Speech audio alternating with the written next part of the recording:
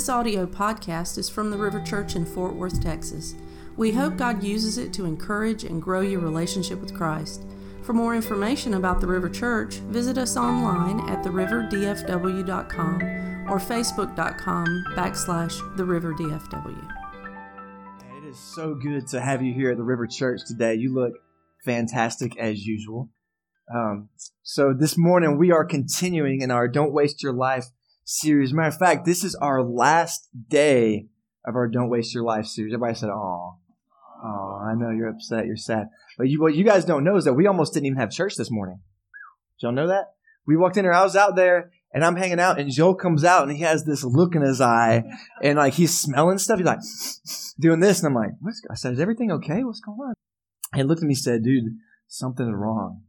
I said, "What is it?" And he said, something smells like fire or burning in the movie theater." And so I come back in here, and as soon as I walk in that door, it hits me in the face. Yeah, Andrew, fireman, local fireman, is like, "Y'all need some help?"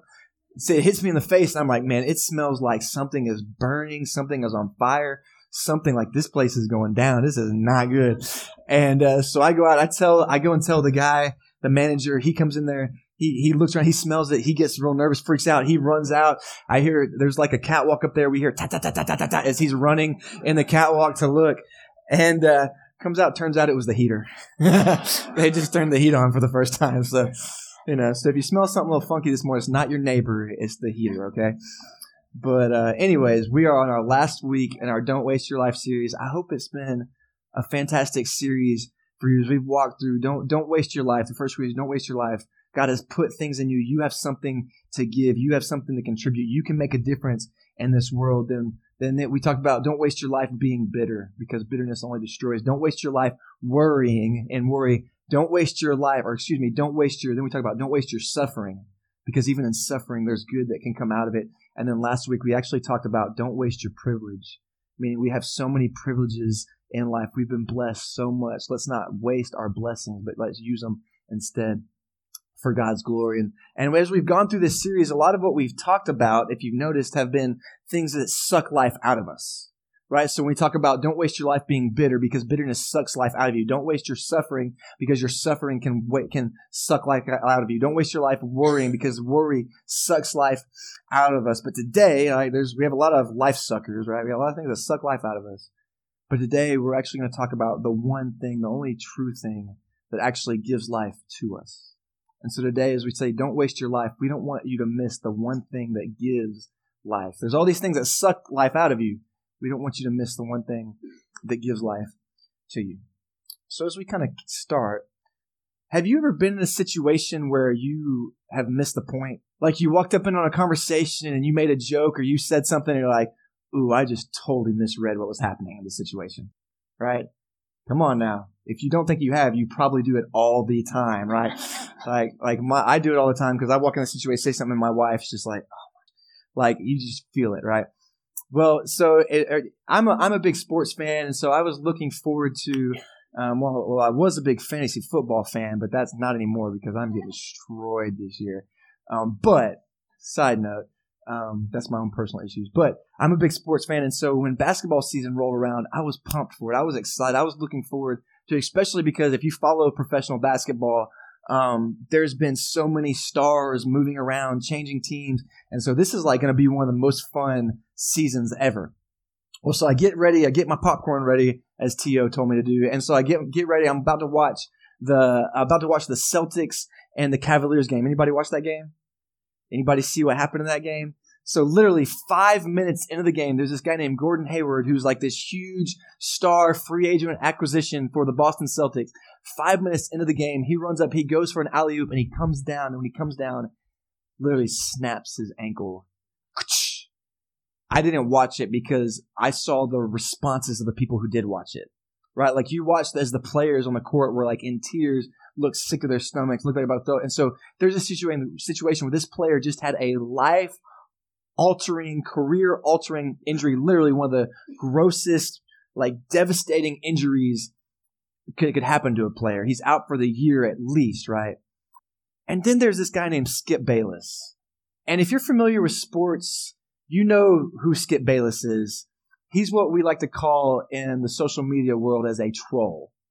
right? He's a troll. And so literally 10 minutes after this guy just snaps his leg, devastating career injury, tweets out, well, now it's going to be so much easier for LeBron James to make it to the finals again. What the point was, let me fill you guys in. Because this guy got hurt, now this other player, his team is going to make it a lot easier. And he has this whole battle with this other guy. And he makes this all about this little battle he has with LeBron James, totally missing the point that this guy just had a life-altering, career-altering injury. Read the room, right? Read the room. Any of us ever miss the point? Yeah, this guy missed the point. I say all that to say is that I would hate for us to walk through this entire series, to go through this entire Don't Waste Your Life series, and for us to leave this series having missed the point. Having missed the point that this whole series isn't a plan for your life. This whole series isn't some tools to just help you get out of worry or get out of bitterness or to have your best life now. That the point of this series isn't just some tools for you to have a better life, but throughout this whole series, there's a common thread woven throughout this entire thing, and it would be a waste if you didn't see that common thread was a deep relationship with Jesus. That in fact, the reason why we have something to give is Jesus. The reason why we can live our life without bitterness is Jesus. The reason why we can live our life not in worry is Jesus. The reason why our suffering has meaning is Jesus. You see what I'm saying? And so I would hate for us to walk through this entire series and think that it was all about us just having a better life and miss that it was all about life walking with Jesus. That's what that better life is. And so today we're going to talk about the title of today's sermon, if you take notes, is Don't Waste Your Life, Don't Miss Jesus. And so today I'm going to talk about 3 roles that Jesus needs to play in your life so that you don't miss him. 3 roles that Jesus needs to play in your life so that you don't miss him. And the first role, if you take notes, is make him your Lord. The first role Jesus needs to play in your life is he needs to be your Lord. And you say, what does that mean, Mike? Well, it's so easy for us to call Jesus our God. But to actually call him our Lord is something different. If we walked around the United States of America and we took a poll, most people in the United States would say that they believe in God. Now, is that God, Jesus, is he the Lord of their life? That's something different. Those two things are not the same. Does that make sense? Believing in something and him actually being the Lord of your life are two actual different things. And so I want to show you what I mean by that. There's actually in the Bible, Jesus calls himself Lord a few times. People call him Lord. I'm going to show you one of those examples.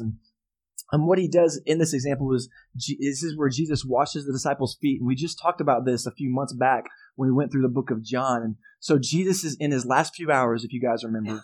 He's about to go to the cross. He's about to die on the cross. And so he gathers the disciples up together in a room. And it's kind of his last statements, right? It's the last things I'm going to say to these people that I love so deeply before I head to the cross, right? It's his dying words. If you had somebody if you were about to pass away and you gathered the people that you love, what the last thing that you wanted to tell them, this is kind of what's going on here. And so he gathers them together. He washes their feet and to show them a symbol of servitude and service to follow his example. When he finishes washing their feet, he says this in John 13, 12 through 16. It says, when Jesus had washed their feet and put on his robe, he reclined again and said to them, do you know what I have done for you? You call me teacher and Lord, and that is well said, for I am. So if I, your Lord and teacher, have washed your feet, you also ought to wash one another's feet. For I have given you an example that you should do just as I have done for you. I assure you, a slave is not greater than his master, and a messenger is not greater than the one who sent him. So if you catch that, Jesus starts off, he says, you call me your Lord and teacher. So you call me your Lord. He says, because I'm your Lord, you need to follow my example. Why should you follow my example? Because a slave is not greater than his master. And if you're sitting here listening to this, you're going, how do we go from Jesus being my Lord to me being a slave? Anybody have? It's a fair question. Here's how. If we look at what that word Lord means, if we look at that, there's deeper meaning to that word Lord. And here's a few things that word actually means. I want you to catch this. Lord means, and the way that Jesus is using it here, it means supreme authority. So when he's saying, you call me Lord, he's saying, you're calling me your supreme authority. Not just that, it also means master or owner. So he's saying, you're calling me your supreme authority, your master. So then because I'm your supreme authority, then because I'm your master, you need to follow my example. And when we become Christians, if you're a Christian in this room, the role that Jesus then takes in our lives as Christians is he becomes the Lord of our lives. That means he's our master. He's our king. He is the ultimate supreme authority in our lives. That means we follow his example. We follow his teachings. We follow his commands. And sometimes, if you're like me, we have a hard time putting Jesus in that role in our lives. We have a hard time putting Jesus in that role in our lives. It's easy to call him God, because God is something we believe in that's kind of far off, and maybe we don't have to really deal with that. But Lord, that's a different thing, isn't it? Lord, altogether, the supreme authority in my life, that's a totally different ballgame. That's somebody that's actively working in my life today. That's somebody that is the boss. And you know who we like to be the boss? All the men said, my wife? No. We like to be the boss, don't we? We like to be the boss. And when Jesus becomes the Lord of our lives, that means he becomes the supreme authority in our lives. And for us as Christians, that means we must realize his place of authority in our lives. And if you're like me, I like to do the mix and match game. You know what I'm talking about? Here's what I mean by that. Is when I make Jesus the Lord of my life, I'm like, all right, Jesus, you're the Lord of my life. And what I mean by that is all this stuff over here. You get all this right here, but my wife, you're Lord over her, you're Lord of my kids, you're Lord of this over here. But this stuff over here, I'm going to hang on to this for a little bit. You know what I'm talking about? Come on now. Lord, Jesus, you get all this, you're Lord over all of this over here, you get all of this, but I'm going to hang on to this stuff. I'm going to stay in charge of this stuff over here. I got this. And what happens is Jesus goes, yeah, I'm Lord of this, and I'm Lord of that too. And then what he does is he starts to push on us and press us and say, give me that too. And what happens is often that stuff that we kind of hide over here, that stuff we keep over here is the stuff that hurts. It's the deep stuff. It's the deep sin. It's the things that we don't necessarily want to deal with. And we don't really like to get on that kind of level with anybody, much less our God who's going to make us do something about it. Right? Like that's why we like to have, maybe we keep some shallow relationships instead of going deep in relationships. That's why guys, we get together and we just talk about sports instead of like, how are you actually doing? But when Jesus comes and he becomes the Lord of our lives, he says, I'm Lord of all of it. That means I'm in charge of, I'm the supreme authority over every area of your life. There's a quote that I like that says that Jesus is either Lord of all or he's not Lord at all. He's either in command of every area of our lives or he's not truly in command of any of our lives. You say, well, what do you mean by that, Mike? Well, here's what I mean is because if we do that game where we pick and choose what areas of our lives he gets to be in charge of, we go, all right, Jesus, you got all this. And he says, all right, here's what we're going to do about it. We're like, just kidding, Jesus. I want to hang on to this. And so we kind of pull it away. And so it's kind of a mirage because it means he's not really in charge. He's not really the Lord of that area. And we pull it back whenever we want, whenever we get uncomfortable, whenever we maybe disagree with how he's telling us to deal with something. And I'll be honest with you, preachers, sometimes we don't help in that area. Here's what I mean by that. Because sometimes there's bad preaching and bad teaching that puts this burden and this yoke on people that says, you got to do this, this, this, and this. And they begin to preach and teach and say things that are heavy-handed, that are very legalistic, that actually aren't in the scriptures, but it's their opinion of how they think the Christian life should go. And so what happens is, here's an example of a preacher that stands up and talks about, you're smoking, you're burning, baby. You smoke now, you're going to get some smoke when you're in hell. You're going to be smoking in hell. You know what I'm talking about? Right? Well, I don't know if you guys read the Bible, but it doesn't actually say anything about that in the Bible. As a matter of fact, I would say that's not a sin. Smoking's not a sin. It's probably not your best life choice. But a preacher who gets up and preaches against that isn't actually preaching the Bible, right? They're preaching their opinion about how they think it should go. And so I think what happens is, as Christians, we get confused sometimes because we sit under some heavy preaching, some legalistic preaching, and we go, that's a little crazy. That's a little too far. If he's wrong about this over here, this may be okay too. You see what I'm saying? And so I just want to back up and say that maybe that confuses us sometimes. And at the river, I want to promise you that we will always do everything we can to preach and teach what the Bible says and not Mike's opinions. Now, sometimes I might mess that up, but I want to make that promise to you that I'm going to do my very best when I counsel you, when I preach, when I teach. This God's word and not something that I made up. But at the end of the day, that's still not an excuse for us to not make Jesus the Lord over every area of our lives, right? And so he needs to be Lord of all, or he's not Lord at all. And what I want for us as Christians to make like what happened in Matthew 16 to be true of your life. Whenever Jesus came to the disciples and he said, "Who do you say that I am?" And what they ended up saying is, "Jesus, you're the Messiah." That means he's our Lord. He's our Savior. He's our God. Not just our God, but Lord over every area of our lives. And that means he has control over every area. Your relationship with God affects your everyday life. That means how you live, how you spend your money, how you treat your coworkers, your attitudes, your mouths, gossip. Hello. Our heart, our ability to forgive, bitterness, jealousy, worry, suffering, etc. But at the end of the day, I know you're like, "God, I'm Lord over everything." It can be. But at the end of the day, this calling to make Jesus the Lord over every area of our lives is not a burden for you as a Christian. It's actually a relief, and it's actually a place that you'll find rest in the long run. Here's a promise that Jesus says in Matthew 11:28 through 30. He says, "Come to me, all you who are weary and burdened, and I will give you rest." This call to follow him, this call to make him the Lord over every area of your life isn't a call from a demanding master, but it's a command from someone who's going to come and give you rest and give you peace. He says, "I will give you rest.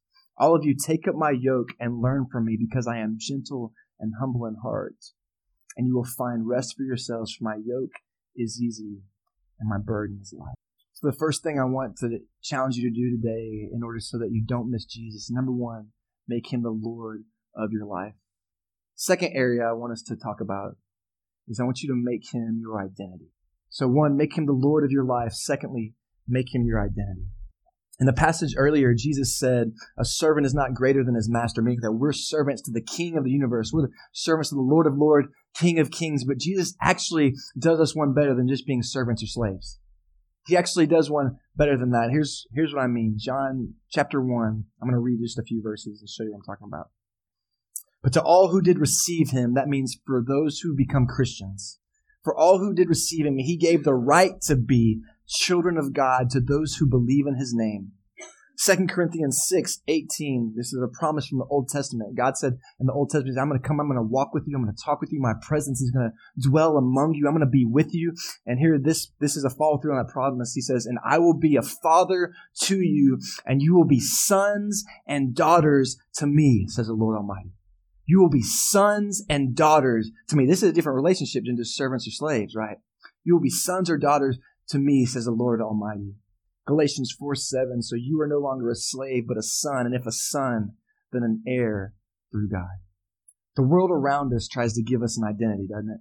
Everywhere we go, we have people looking at us, giving us some kind of identity, a different way to grade us.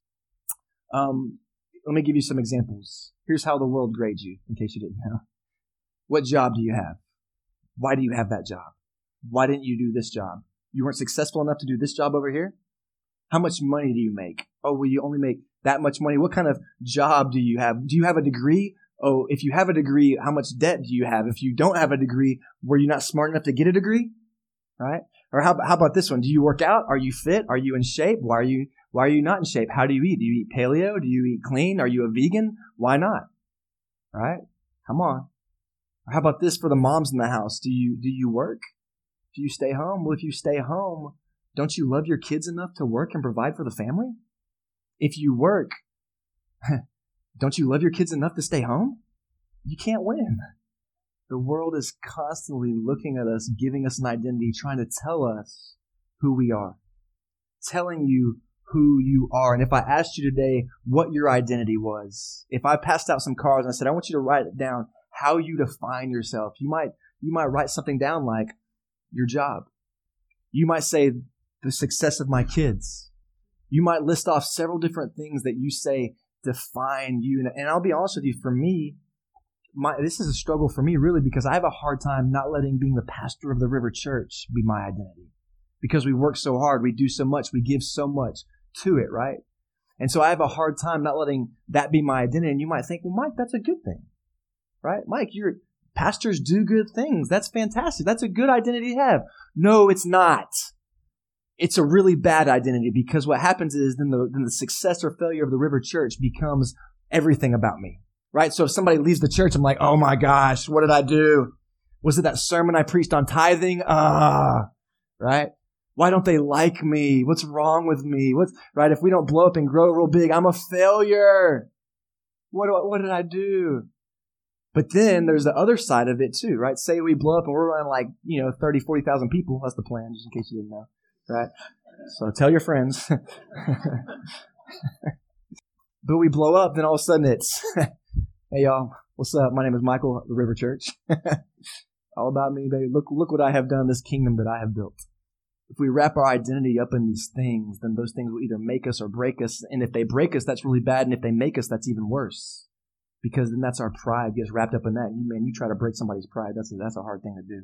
That's a hard thing to do. So for me, I always want the River Church to be my calling, but I can never let it be who I am. I can never let it be who I am. And all these kinds of ways of defining the ways the world defines us. But I want you to know that the Bible says that maybe some of those things have some value. Some of those things have some value, but the definition of who you are, how you should be defined by one thing and one thing only, and that should be that you, as a Christian, are a child of God, and He tells you your value. He tells you your worth. He tells you who you are, and who He says is that you are a son, you are a daughter of the King of Kings and the Lord of Lords. Now you better walk in that and that alone. And when you walk in that, you better strut a little bit. Because God says you are a son of the Lord Most High. You are a daughter of the King of Kings. And when we become a Christian, like those verses just said, we are adopted into the family of God. And I don't know if there's anyone in here who's been adopted. I don't know if there's anyone in here who has considered adopting or has adopted, but I think adoption is one of the most incredible things in the world. It's one of the most beautiful things in the world, because what you have is a family looking at a little girl or a little boy, and what they're saying to them is, we want to adopt you. Can you imagine that moment when this happens? We want to adopt you. We want to invite you to come in and be a part of our family. We want you to take on our last name. And we want you to represent our family and our name. And we want you to have all of the benefits and blessings that come along with being a part of our family. Somebody better say amen on that. And that's what God says to you when you become a Christian. He's saying you are now a son. You now have my last name. You now take on my identity. You now represent me. You are now a child of mine. And when the world is screaming at you your lack of value, let the only one who knows value, let the only one who understands value be the only one to assign you value. Be the only one to tell you who you are. Wear that last name and then do something with that last name. Walk in it proudly. Live for the King. He is your identity now. Make Him proud. And a world that's screaming to you, telling you who you are. Walk in the confidence and walk in the knowledge that you are a son, you are a daughter. And then lastly, so make Him the Lord of your life, over all of your life, every area. Make Him your identity. And then lastly, this last one, the first two can't happen without this last one. And as a matter of fact, this one has to come before the other two can even happen at all. And this last one is you have to make Him your Savior. Make Him your Savior. Have any of you guys ever seen the sidewalk reporting on the late night shows? You know what I'm talking about? Where they go out and they interview people, just the general public about who the vice president of the United States is. And like what we learn from that is the general public is really dumb, which is none of you guys. Y'all are not the general public, right? Y'all are not the general public, right? What we learned, but so if we did like a sidewalk report and went around and we asked people, how do you become a Christian? Not how do you live the Christian life, but how do you become a Christian? We would probably get all kinds of different answers. And we'd probably get answers like, well, to become a Christian, you got to go to church. Or to become a Christian, you got to give money to the church. Or to become a Christian, you got to be good and, do unto others as you would have them do to you and all that kind of stuff. That's how you become a Christian. But the issue with that is that none of those are actually how you become a Christian.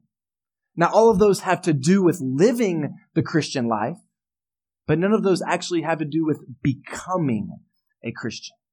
And if you actually pay attention, all of those, what they focus on is what you do to earn salvation or earn the blessing of God or the love of God versus something that the Bible says is a free gift that God gives to you if you will only accept it. Ephesians 2:8-9 says it like this: you are saved by grace through faith that is not of yourselves, it is a gift of God. So you're saved by grace through faith, and it is not of yourselves, it is a gift, not from works, so that anyone can boast. So salvation isn't something that you earn. It's not something that, all right, I've gone to the river 22 times this year, so I got to be good now, right? I got to be good now. I listened to a couple podcasts. God's got to let me in the club now. That's not how it works. Now, all of those things are living the Christian life. None of those are becoming a Christian. And if you're in here today and you're saying, Mike, now you're making me a little uneasy because I've been doing these things and I've been thinking that's how I get in the club. What do I do? Well, I'm glad you asked. What you need to do is it's time for you to have the DTR. Where's Joel? Joel knows what I'm talking about. Joel preached at a camp that I directed a while back, and he had a sermon called DTR. What you need to do is you need to have a DTR. Now, a DTR is something that no one wants to have, generally. But actually, in this case, a DTR is a fantastic thing. Y'all know what I'm talking about when I say DTR? It's a define the relationship conversation. You ever had a define the relationship conversation? Usually they don't go very well. You need to have a DTR with God. And what I mean by that is you need to come to God in prayer. You need to have a moment where you define your relationship with God.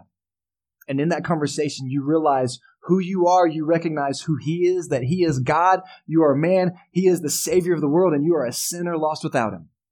And that you need to give your life to Him, and you tell Him, God, I recognize that you sent Jesus to die on the cross for my sins, and that you raised Him from the dead for the forgiveness of my sins, and that it is sin. I want you to hear this, that it's sin that has broken and shattered your relationship with God, and that is only fixed. That is not fixed by you going to church. That is not fixed by you writing $1 million check to the river, although you can, we will accept it. It is not fixed by anything other than the blood and the sacrifice of Jesus Christ on this cross for the forgiveness of your sins, but you have to accept it. And you have to have a DTR with God in the moment where you say, God, I accept this. Will you forgive me of my sins? I want to make you the Lord of my life from here on out. And I want you to know that it is not done by any other way. Here's how the Bible says it.